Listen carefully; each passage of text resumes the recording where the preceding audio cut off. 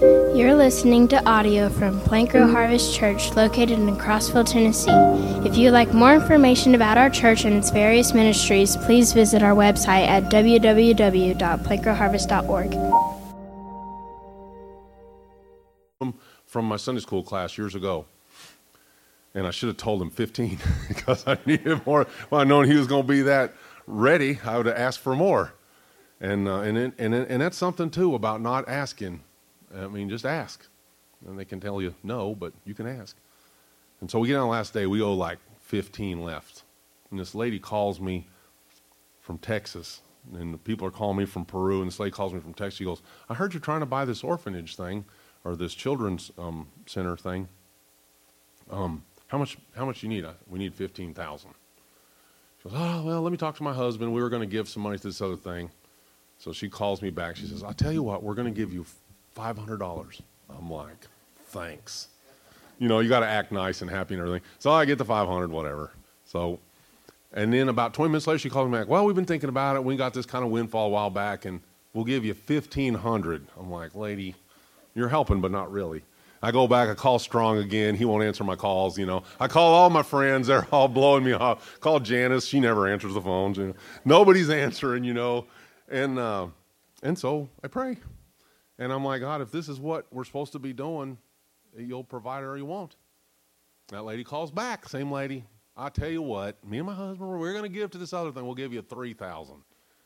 And anyway, ultimately, she calls me about 5 times that day, and each time she like doubles it. And finally, she gives me the whole rest, whatever it was 8 or 9,000, whatever was left. And it was like 15 minutes before the deadline. And so, no, man, if he comes through too early, you don't see it as his hand. I wish you guys would sit further back. Maybe you guys could just sit outside the back doors. It's like, I'm going to move down here. You guys are like the rescue mission. Come on. Help a guy out. I'm going to take them back 3 rows out and move you jokers up. No, I'm glad you're here. Don't leave. So be in prayer. And the fervent, effective prayer of a righteous man availeth much. Fervent, which means there's some heat in it. And effective, praying towards the Word of God. And righteous, make sure your stuff don't stink. If your life is filled with sin, you got a bunch of secret jazz that you're concealing and hiding and trying to play with, get rid of it. And repent. And pray fervently and righteously and effectively, and God will move. And He will. And I believe that. So praying those things. Last week, or 2 weeks ago, we talked about peace. And I want to talk about more about peace. Peace, marvelous peace. That John 14 is where we were. We're going to go back there just for a second. We're going to end up in Matthew 10. But John 14, we saw where it said, my peace I give to you, not as the world gives, do I give to you. Not the peace that the world gives. It's very fragile, very frail. But my peace. And I pray that you had a peaceful time with family over Christmas and all. I just wanted to continue that idea of peace on earth, goodwill towards men, because it's a gift given by God to men. As we enter the new year, we need it. If we look at the world, if we look at our government, if we look at the laws they just passed, if we look at the stuff that comes into effect, and it seems very oppressive. It is oppressive. 1 year, 2020, I had this big plan. I was like, 2020 vision for the year 2020. I wrote all this jazz on the board, and then the pandemic, right? The only thing we saw was empty seats and sick people sitting at home, right? We got down to 17 people in here. And it was in 2019, and the church was rolling along pretty good. Things were going. People were coming. People were happy. And I had a dream, and I don't want to get too charismatic on you or anything, but I will say I believe it was from the Lord, and it was just a dream. And I was watching gold be refined, and I saw, or I heard, or I dreamed, or I thought that we're in, and that's what I heard, we're in for a time of refining. That was it. And then come the next Sunday, we had 100 people. And then 85 people, 89 people, 92 people, 78 people, 86 people. I know because Ray keeps track of the score there. And then COVID hits, and we get down to 17 people. And I thought, well, this is the refining right here. When we got the doors open, nobody's coming, people afraid to leave. This is the refining, you know. And in the last 6 months, we've seen, I think I put a pencil to it the other day, but we've seen like 45 people leave our fellowship for one reason or another, families. And for whatever part that I share in the problem, I mean, I understand. Pastor Renee told me, you're not a gold coin. You don't fit in everybody's pocket. And I know that I have ways about myself that are offensive to people. I try not to be offensive, but, just speaking the truth sometimes is quite offensive. I can promise you that your kids are safe with me. I can promise you, husbands, that your wives are safe with me. I got one. I got enough. I don't need another one. But I can tell you that it's more than that. It's when you tell people that the things that they're doing is wrong, they get offended. Or if you don't do things in a particular way, people can get offended. It's just how it is. It's the modern way. It's sad, but that's how it is. And I'm willing to shoulder whatever blame there is to take for one family or another leaving. However, people are also called to different ministries, and God puts a rock in a shoe to irritate the foot so that people move on. He did it with Peter. He did it with Silas. He did it with Paul. He did it with Barnabas. He moves people on into other areas where they can minister according to his mission that he has for them. So before you have negative thoughts towards one person or another that may have left or towards me, remember that God is the mover behind things that move. He's the creator behind things that are created. He's the designer that designs hearts and minds and spirits, and he's the one that directs the paths of men. Man plans his way, but God directs his steps. You think this is what you're going to do. I was in the Marine Corps. I thought I was going to be in the Marines for 25 years. And then Bill Clinton got in office. He said, no, sir. And they cut the Marine Corps by 50,000 people in 1 year, and I was one of the 50. I had all kind of decoration, had a lot of experience, had a lot of good things, and it was time for me to be somewhere else. And then when I pushed against that, God slammed the door in my face. I tried to go back in 2 different times, and both times the door was slammed in my face. It's not where I was supposed to be. I was supposed to be somewhere else. And so now I'm here today because the door was closed then for me to be here now. And I went to other churches, and I was developed in another church, and the pastor taught me well for 20 years, and I taught over there. I taught men over there for, 10 years or more. And that fellowship grew amongst those men. And then God made an opportunity to plant a church here. And that's what I did. And I believe that I'm following the call of God as he's called on my life and told me to do these things. And I pray that you're coming along with me and that you see the good that can occur in these things. I really think that we need to move forward in reaching these children in our neighborhoods, and with their children should come some parents. And I pray that you'll come alongside and be a part of that and help with the teaching in that. I'm going to tell you one war story. I try not to tell war stories because I never liked hearing other people's. But when I was in the Persian Gulf, and we were walking into Kuwait, a guy was killed with a grenade, and it badly injured the guy beside him. It happened maybe 100 yards behind me. And so we all stopped for a second, and then we load the dead guy up, and we load the wounded guy up. We had one Humvee. We walked 44 miles in 11 and a half hours. I mean, we walked along with big backpacks, a lot of ammo, going in that time. And so we loaded dead guy up, and we loaded wounded guy up. And I'm not trying to slight them, but the patrol was much bigger than an injury and a death. The battle that the believer is in every day is much greater than a single injured person or a single dead person. And the calling of Christ on people's life is to go ever forward. That's why it says it on the claymore, front towards enemy, so that you don't point it at yourself and blow it up. We're in a war, front towards enemy. We need to go forward towards the enemy. And in the battle, in any battle, there's injuries and there's death. And there's sorrow for a moment. We never had a funeral for that guy. We never did. It wasn't time for that.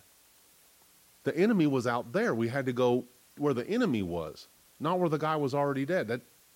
He's just a dead weight now. And that sounds terrible, but that's how it is. And so with our fellowship, we need to remember front towards enemy and ever forward. And you that are believers and strong in the faith, you need to read your Bible more. You need to be devout more. You need to be pious more. You need to be fasting more. You need to be praying more. And in that, you'll be more fit and more capable and a better shot and a better speaker and better able to present the gospel of Christ to the nations and to reach other people in our fellowship, encouraging one another, developing one another, and then on the streets of Crossville. This is part of our requirement. It said there when it was calling those first deacons there in Acts 6 that these men were called, but they were from that community. They were deacons of that community, not just the church. I believe that they're deacons of the church. They're called to the community. The men of God in this church are called to the community of Crossville to preach the word, to save the lost, to rescue the perishing, to help the widow and the orphan, to speak to the prisoner in chains. And that's what we're to do. So I don't know how encouraged you were by that, but my peace I give to you from a couple weeks ago, but it was one of those messages that gets missed a lot of times, this peace of God that passes understanding that comes upon us as believers.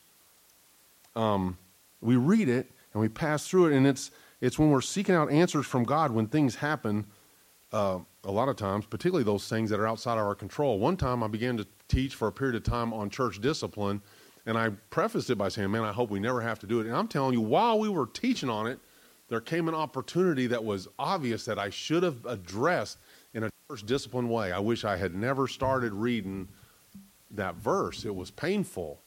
And then to have to go to people that have sin in their lives or have whatever, I don't even remember what the deal was now, but it was like, man, we read the word and it prepares us, and then we got it in our toolbox so we can go to work and work on the thing that he puts in front of us. So anyway, those things that are outside our control, we desire peace above all else. And like I said, it's one thing to be personally responsible for a lack of peace in your life. I mean, if I go steal a car, I can't really blame God for ending up in the jail. Right? I did the thing. If I run my mouth and I injure someone, I can't really blame God for the discord among the brethren that I caused. So as whatever part of that I've caused, I'm sorrowful for, but we still got to move forward. Put the injured in the back and let's roll. There's people to care for the injured. There's people in the Humvee that care for the injured. Let him care for the injured. And you that are healthy, go about doing good, okay? The peace that's given to men by the Lord is different from any peace brokered by men, for sure. And I want you to grasp how it is that you can sink into the peace of God. The Bible says there'll be wars and rumors of war there in Matthew 24, 25, 26, right in there where Jesus is talking about the times that are coming, the negative times that are coming. And the very worst peace that a man can muster is so much better than the very best war. That's an old kind of saying. The very best peace man can come up with is better than the very best war. Did I say the very worst peace? The very worst peace is better than the very best war. That's the truth. It's never changed. Men-oriented peace, it doesn't last. They call it the Abraham Peace Accords that's going on in Israel right now, right? Meanwhile, people from Jordan and people from Syria and people from right there on the Gaza Strip and the Golan Heights and stuff are shooting missiles into Israel. Pretty peaceful man-made peace. It's just man can't keep the peace. He can't even keep his peace in his own family. He can't keep a peace among nations. If you can't keep it in your house, how are you going to keep it with your neighbors? But it says that we read, and I hope you pick this up, that the peace we need the most is the peace that's delivered to us by Christ. And it's a special peace that only he can give. And that's the two things was, first, it was his possession of peace that he gave to us. He possessed it, so he had to have ownership of the peace in order to give it away. And second was, it's the peace, the same kind of peace that he enjoys with the Father. It's a supernatural peace. It's not like men's peace. His peace is the same excellent and divine peace that was possessed by God since eternity past and forever future. And this God-given peace we discovered there in John 14 and through 16, that it was rooted in belief in him and his power to save men from their sins. Number 2, it includes the Helper, the Holy Spirit. Number 3, this peace provides abundant joy to the believer. Number 4, it provides a stable footing. We saw that John 16:1. These things I have spoken to you that you should not be made to stumble. And number 5, it gives you endurance in persecution. And that's the thing I kind of want to bring to mind today. Because all this being true, go ahead and turn to Matthew 10:34 through 42. So we just read that in John 14:27. It says, peace I leave with you. My peace I give to you. Not as the world gives do I give it. Let not your heart be troubled, neither let it be afraid. Now go to Matthew 10, starting in verse 34. And you'll see a whole different animal. It says, Matthew 10:34. We're going to work on getting our scriptures up on the board here. We're going to try and figure that out. There's a way to do it, and we know it is. We're going to have to figure out our computer stuff there a little bit. Give us time. 10:34. Do not think I came to bring peace on the earth. I did not come to bring peace, but a sword. I've come to set a man against his father, and a daughter against her mother, and a daughter-in-law against her mother-in-law, and a man's enemies will be those of his own household. He who loves father or mother more than me is not worthy of me. He who loves son or daughter more than me is not worthy of me. He who does not take up his cross and follow after me is not worthy of me. He who finds his life will lose it. He who loses his life for my sake will find it. He who receives you receives me. He who receives me receives him who sent me. He who receives a prophet in the name of a prophet shall receive a prophet's reward, and he who receives a righteous man in the name of a righteous man shall receive a righteous man's reward. And whoever gives one of these little ones only a cup of cold water in the name of a disciple, surely I say to you, he shall by no means lose his reward. Verse 34, do not think that I came to bring peace on earth. I did not come to bring peace, but a sword. The following that Jesus demands from us brings about a lack of peace. You're filled with his peace, but the peace that he's filled you with will bring about a lack of peace as you go about doing good in the nations. It's hard to reconcile. My peace I give to you. I didn't come to bring peace but a sword. It's hard to reconcile those two sentences. If you went to Romans 8:6, you'd see, for to be spiritually minded is life and peace. You can have individual peace in your spirit and not have peace in your household, in your neighborhood, or in your nation, or among countries. There are, I had to kind of reason this out one time, and just in thinking this, but in World War II is a better example maybe, because your Germans would have been Lutheran or Methodist in their views often. You're just average German citizen. And then your Americans would have been whatever, motley mix between evangelicals, Christians, Baptists, Catholics, or whatever, but God-fearing people. So you have two groups of the most high God-fearing people killing each other over a third group, God's chosen people. And you say, well, how is that possible? Because the German man who sees the American man possess Christ in his heart, but in service to his country, Germany, squeeze the trigger and take the life of an American man who also in his heart, in service to his country, is trying to kill the German man. Is that possible? It is. Because on earth there will be no peace. It's hard to understand that it could be so wicked that God-fearing men can kill one another and both be righteous. It doesn't seem possible, does it? They didn't lose their righteousness by being obedient to the authority figures that tells them, take your rifle and shoot that direction. You can ponder that one sometime, just when you got nothing else to do. But the gospel of Christ, which is the kingdom of heaven that's here on earth through God-fearing men and women, displaying the hope of salvation, that Christ came as a baby, born of a virgin, lived a sinless life, died on the cross, taking the wrath of God for all men for all time, rose again the third day, was buried dead in the grave, rose again the third day, and sits today at the right hand of the Father making intercession for us all.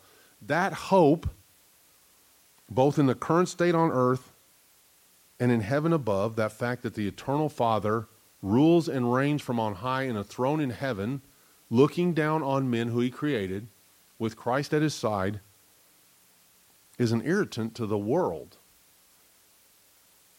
It irritates the evil one. It breaks peace among men. Christ didn't come to bring peace but a sword. He brought believers into the operation. You're the special operators. You're kind of flabby looking.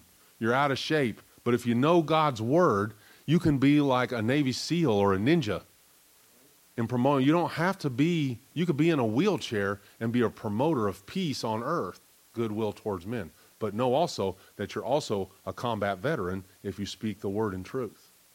As you defend God's name among the nations, those that hate him, you are a battle-hardened soldier of Christ that's doing his will. That's a pretty neat thing to think about. If you're feeling down, sorry I called you flabby, just know. First of the year, go get a gym membership. But the spiritually minded man will be at peace with God even when he's not at peace with his fellow man. And that's the thing to kind of dwell on. I want you to go to 1 John. This was a hard verse, but it helped me to see 1 John 4. It kind of helps us to see what I'm talking about, what we're dealing with. I think a lot of times we read those chapters like in Ephesians, put on the whole army of God, or in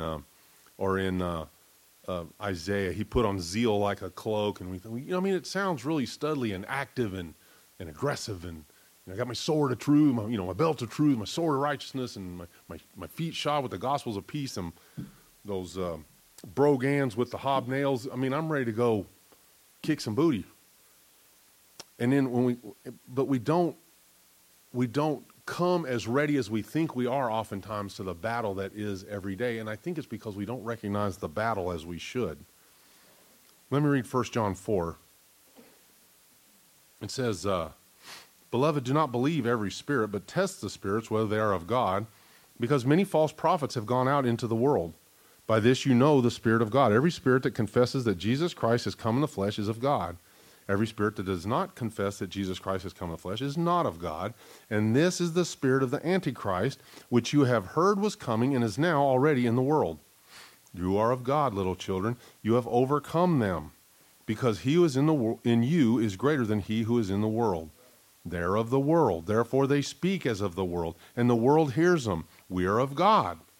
He who knows God hears us. He who is not of God does not hear us. By this we know that the spirit of truth and the spirit of error. Beloved, let us love one another, for love is of God, and everyone who loves is born of God and knows God. He who does not love does not know God, for God is love. In this the love of God was manifested toward us, that God has sent his only begotten Son into the world, that we might live through him. In this is love. Not that we loved God, but that he loved us and sent his Son to be the propitiation for our sins. Beloved, if God so loved us, we also ought to love one another. No one has seen God at any time. If we love one another, God abides in us, and his love has been perfected in us. By this we know that we abide in him and he in us, because he has given us of his Spirit. A lot going on there. I want to focus just on 1 through about 6 there. The human spirit that man is born with is of the sin nature. You are born, according to the Bible, dead in your trespasses and sin. You have a very weak will that only desires to take care of you. Ask any baby and he'll tell you, feed me, change me, let me go to sleep. Feed me, change me, let me go to sleep. Give me my toy, gimme. And those same selfish little devils that God made them cute so he wouldn't kill them. That same little baby grows up into a selfish adult. He learns to control somewhat outwardly his selfishness, but if it comes down to it, you're going to protect you over everything else. That's the human spirit. It's what we are. But there's another spirit, and that's the spirit of Antichrist. This conflict of attacking the peace on earth comes from this spirit, the spirit of Antichrist. And it's a very old spirit. It came from before the time of Christ, because there was Antichrist, false Christ, counter Christ, before Christ. In fact, the Jews said, well, what about this other guy that was, a while back, and he had 400 men that followed him, and he died and he went away. If this man, speaking of Jesus, is really the Messiah, he'll stand the test of time. Many false prophets have gone out into the world. Those false prophets have the spirit of Antichrist on them. They speak false things. They speak as the evil one would have them to speak. By this you know the Spirit of God. Every spirit that confesses Jesus Christ has come in the flesh is of God. Every spirit that does not confess that Jesus Christ has come in the flesh is not of God. This is the spirit of the Antichrist, which you heard was coming, and now already in the world. He's been in the world for thousands of years, this spirit. It's a supernatural spirit.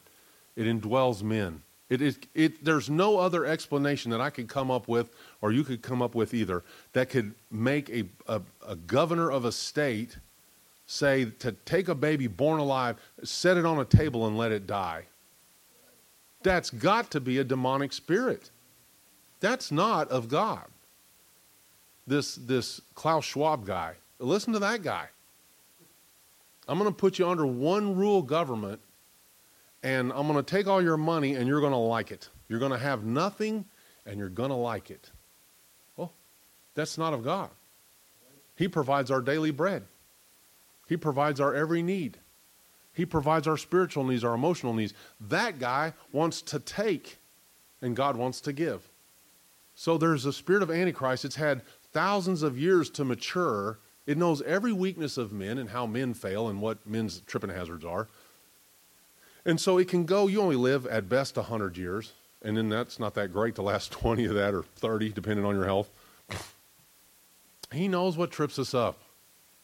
And he just produces that. He's like, oh, here's a Charlie Alpha. Seen one of these guys 2,000 years ago. He acted just like this. All I got to do is put this in his path, and he'll fall and fall into that. And he does, and we do. And that's what the Antichrist does. That's what the spirit of this age does. The human spirit that's born in man, in my opinion, I can't prove this, but I can prove it in like this. You're either going to be directed by the spirit of Antichrist, your human spirit, or you're going to be directed by the Holy Spirit. You think you're so tough, but all I got to do is jerk out your pinky toenail, and you'll fall on the ground and cry like a baby. And you'll cry out to someone to help you, because that's what you do, because we're weak. And so our spirit is either aligned with the Holy Spirit of Christ, or it's aligned with the Antichrist. Can you be aligned with the Antichrist, the spirit of this age, the spirit of this world, and be a believer? You can. It's called carnal Christianity. It's where you can be filled with this, you can have salvation maybe, but when you begin to follow the way of the world and reject the teachings of God, reject Christ in everything that you do, question everything that he says, question his righteousness, question his truthfulness, question his existence, then you're being led by the spirit of Antichrist. I'm not saying it indwells you. I'm saying you're being led by it. There's a lot of people that I've seen that maybe they accepted Christ young, but they never grew spiritually, and they live a life that's completely carnal and of the world. And when you go to those people, you say, you're living as of the world. Your cell phone completely controls you. Pornography is wrong. For you to live with this person you're not married to is wrong. Or whatever. And they will justify their behavior in every way and come back to God is love or something like that and give you a little speech about how you're so judgmental or something. And the reality is they've been led astray. The Bible says if these days weren't shortened, even the elect would be swayed. The spirit of Antichrist is very powerful. And many believers are so weak spiritually. They have so little of the Holy Spirit in them. They have so little knowledge of who God is that they follow the spirit of Antichrist, maybe even unknowingly, because it's our flesh and we like to do what our flesh likes to do. That's what we do. It's how we are. According to 1 John, we're either controlled by one spirit or the other. There's no other options available. And so we need to measure it every day, because the battle that we are battling is not a battle of flesh and blood, but of principalities and powers. Things that are outside of this thing that we can touch, and this age that we can see and touch and experience. And so when we get up each day to prepare and put on our clothes, we got to know that today could be the day that the grenade gets us. Christians die every day. Good people die every day. Good pastors. I just found out this morning, Renetta, that my Uncle John has been having mini strokes and has had a number of them up, and he didn't tell anybody because he didn't want to harm this party they had. John and Martha, they didn't want to harm this party that they were going to have, and to celebrate her birthday. I mean, he's a man of God. He reads the Bible. Can't tell you how many times he's read through the Bible. Can't tell you how many times he's preached the gospel. Can't tell you how many times that he has witnessed to people or led people to Christ. I can't tell you how many times he's brought people in his home. He's a good Christian man. But the grenade's been thrown. And somebody's going to have to pick up the body and take care of it, and the rest are going to have to go on. Because the spirit of Antichrist is very powerful, and he takes out a general, somebody's going to have to move up. Good pastors have passed away. I'm keeping my eye on Chuck Swindoll and Charles Stanley, and John MacArthur's 87, 8 years. I don't know how old he is. He's old. They don't live forever. Somebody's got to take the reins of the preaching of the word and go forward. And if not, it shrivels up and dies, and the power of Antichrist grows.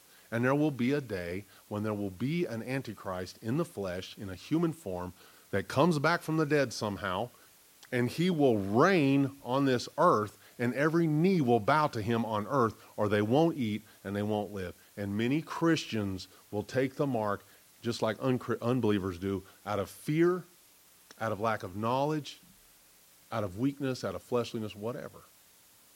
And I bring you that to tell you this.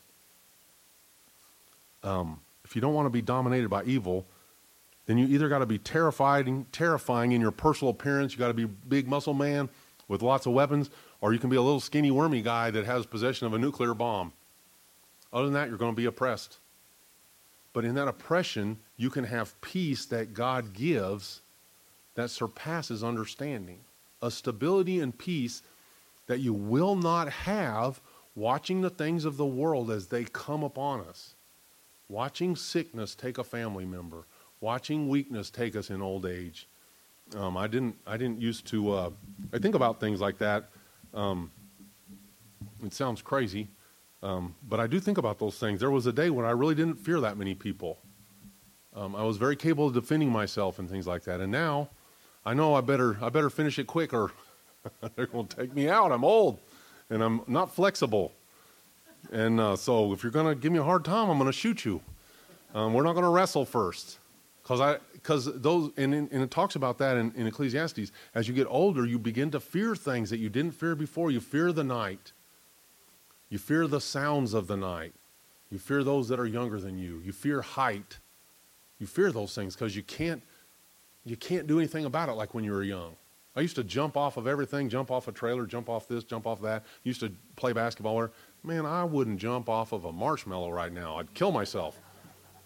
Hurt my knee or hurt my back or whatever. The battle is not a physical battle. It's so hard for believers to get. They're all thinking that it's going to be this really obvious thing. But it's not. It's a supernatural thing, and you need to be connected supernaturally. You need to have your supernatural eyes opened so that you can see that the battle that you're in is not with flesh and blood. It's called discernment. And that's what he talks about here. Where of God? We who know God hears us. He who is not of God does not hear us. We know the spirit of truth and the spirit of error. People give us a hard time about being judgmental. They took a good word and they manipulated it to control you. To see evil and not speak is weakness. It's not judgmental to see evil and say that's wrong. It's not judgmental to see someone in danger of death and say, hey, man, step away from the cliff, dude. There's ice on the cliff. Step away. Move back. That's not judgmental. Hey, man, I'm free. I'm American. Yeah, you're free. You're free to be a dummy. But I'm telling you, you're too close to the edge and it's not going to end well. I see these people, and it really, truly, in my mind, it's been my experience, that when you see these young people and they got bright green hair, bright purple hair and stuff, those people have got so much going on emotionally, spiritually, they are ruined. They are completely broken.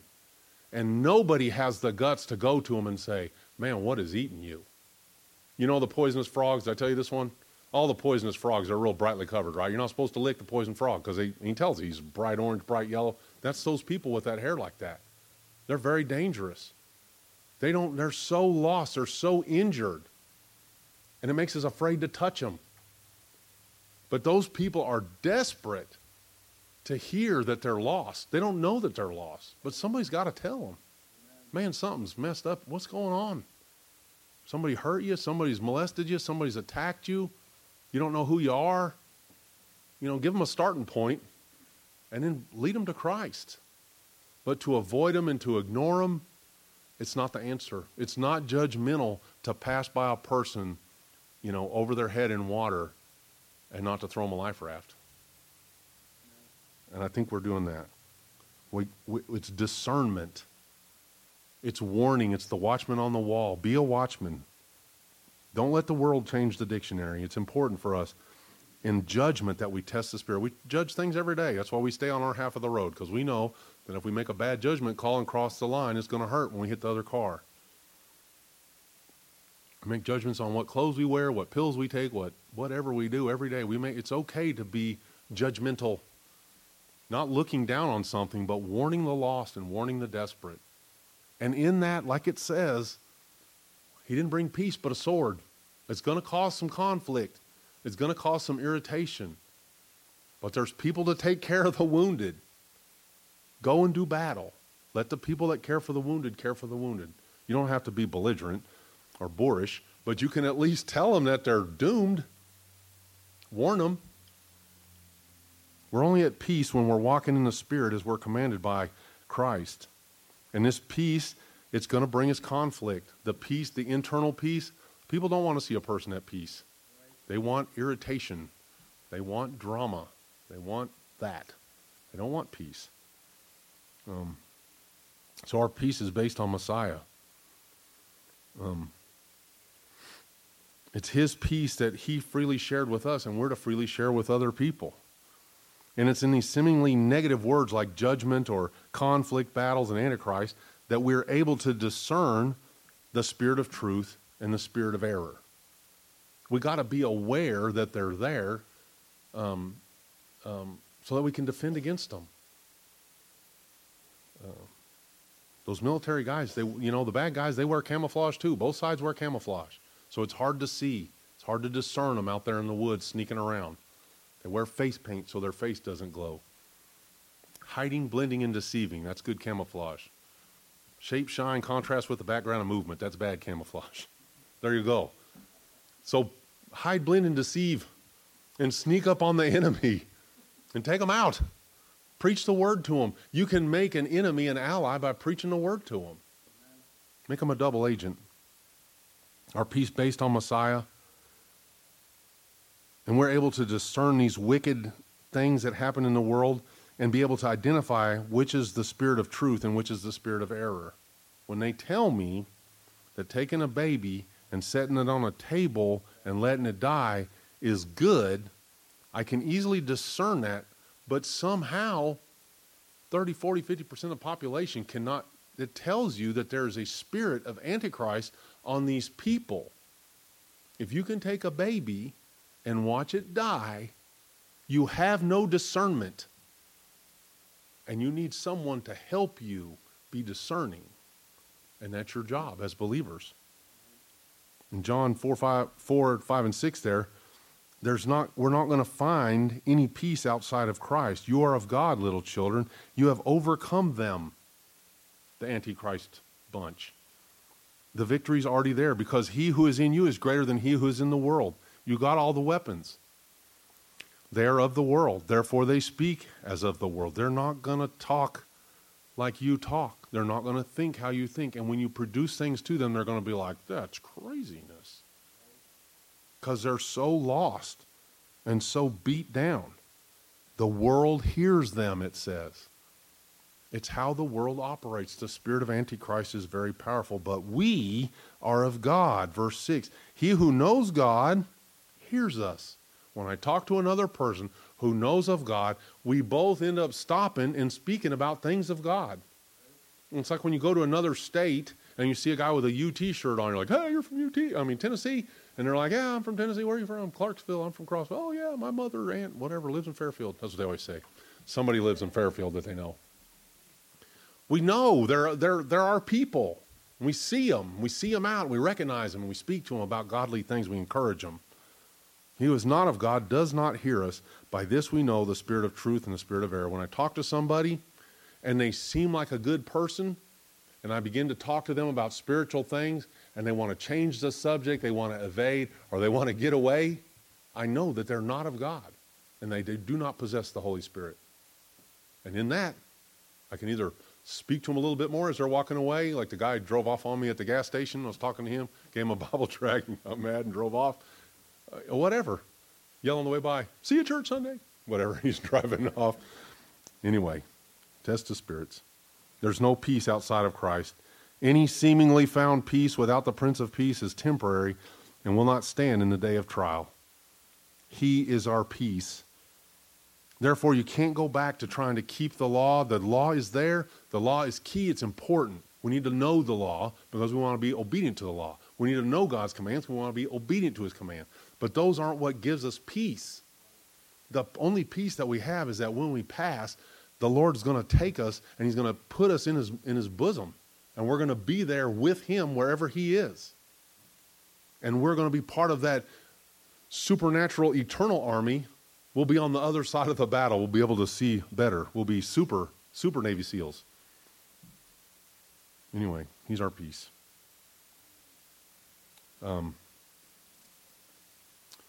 So I read this little prayer, and I'll read it to you, and then we'll pray together, and then we'll take communion together. But it says, you'll never possess peace until you possess Christ. What a blessed beginning to this new year if you were to truly seek Yeshua Messiah today. You don't have to go far to find him. Cry out to him in repentance and faith and say, Savior, I want your peace. That peace that I can never have unless I find it in you. Lord, I trust you. Manifest yourself to me this moment and say to my soul, I am your salvation. May the Lord grant this to you this day. And it does seem odd that we should need to persuade men to think of their own eternal interests and to care for their soul in this way, but we're so foolish that we let the things of this earth attract us to everything but Christ. And I pray that the Lord Jesus today will save you through his infinite mercy's sake, that you won't be distracted by the things of earth, that they truly will grow strangely dim in the light of his glory and grace. If you don't know the glory and grace of God, then the things of the earth will attract you. If you're a believer who's spending no time in prayer, no time in the Word, no time listening to the Word, no time in fear and trepidation before the Most High God who has the very power over you to take your breath and to cast you into the outer darkness. And I pray today is the day of your salvation and that you repent. You're putting yourself at great peril to exist in a life like that. You say, well, I'm saved. When I was 5, I accepted Christ, and I said a good prayer, and then I was at summer camp, and this and that happened. And then it says, examine yourself to see if you're of the faith. What's the examination? Are you producing any fruit? If there's no fruit, you're a dead tree. So go and measure that in yourself. It's early, first day of the year. But you don't know if you got tomorrow, so measure yourself today, okay? Father, in the name of Jesus, we come before you this morning. We present you the word that was spoken. I pray that was the word you had for us today. I pray that there was understanding in the hearing of the word, that people received the word in the way it was given. Father, I thank you for your goodness towards us, your care for us. I pray that there be one here today whose walk is fragile, is unstable. I pray that today they're pricked in their heart to be repentant and to seek you, Lord. I pray that today is the day of their salvation. Thank you, Lord, for your goodness to us, your care for us, your long-suffering towards us. I thank you for this time of communion together, Lord. And we give you all the honor, glory, and praise as we commend the spirit of this day and this service to you in Jesus' name. Amen.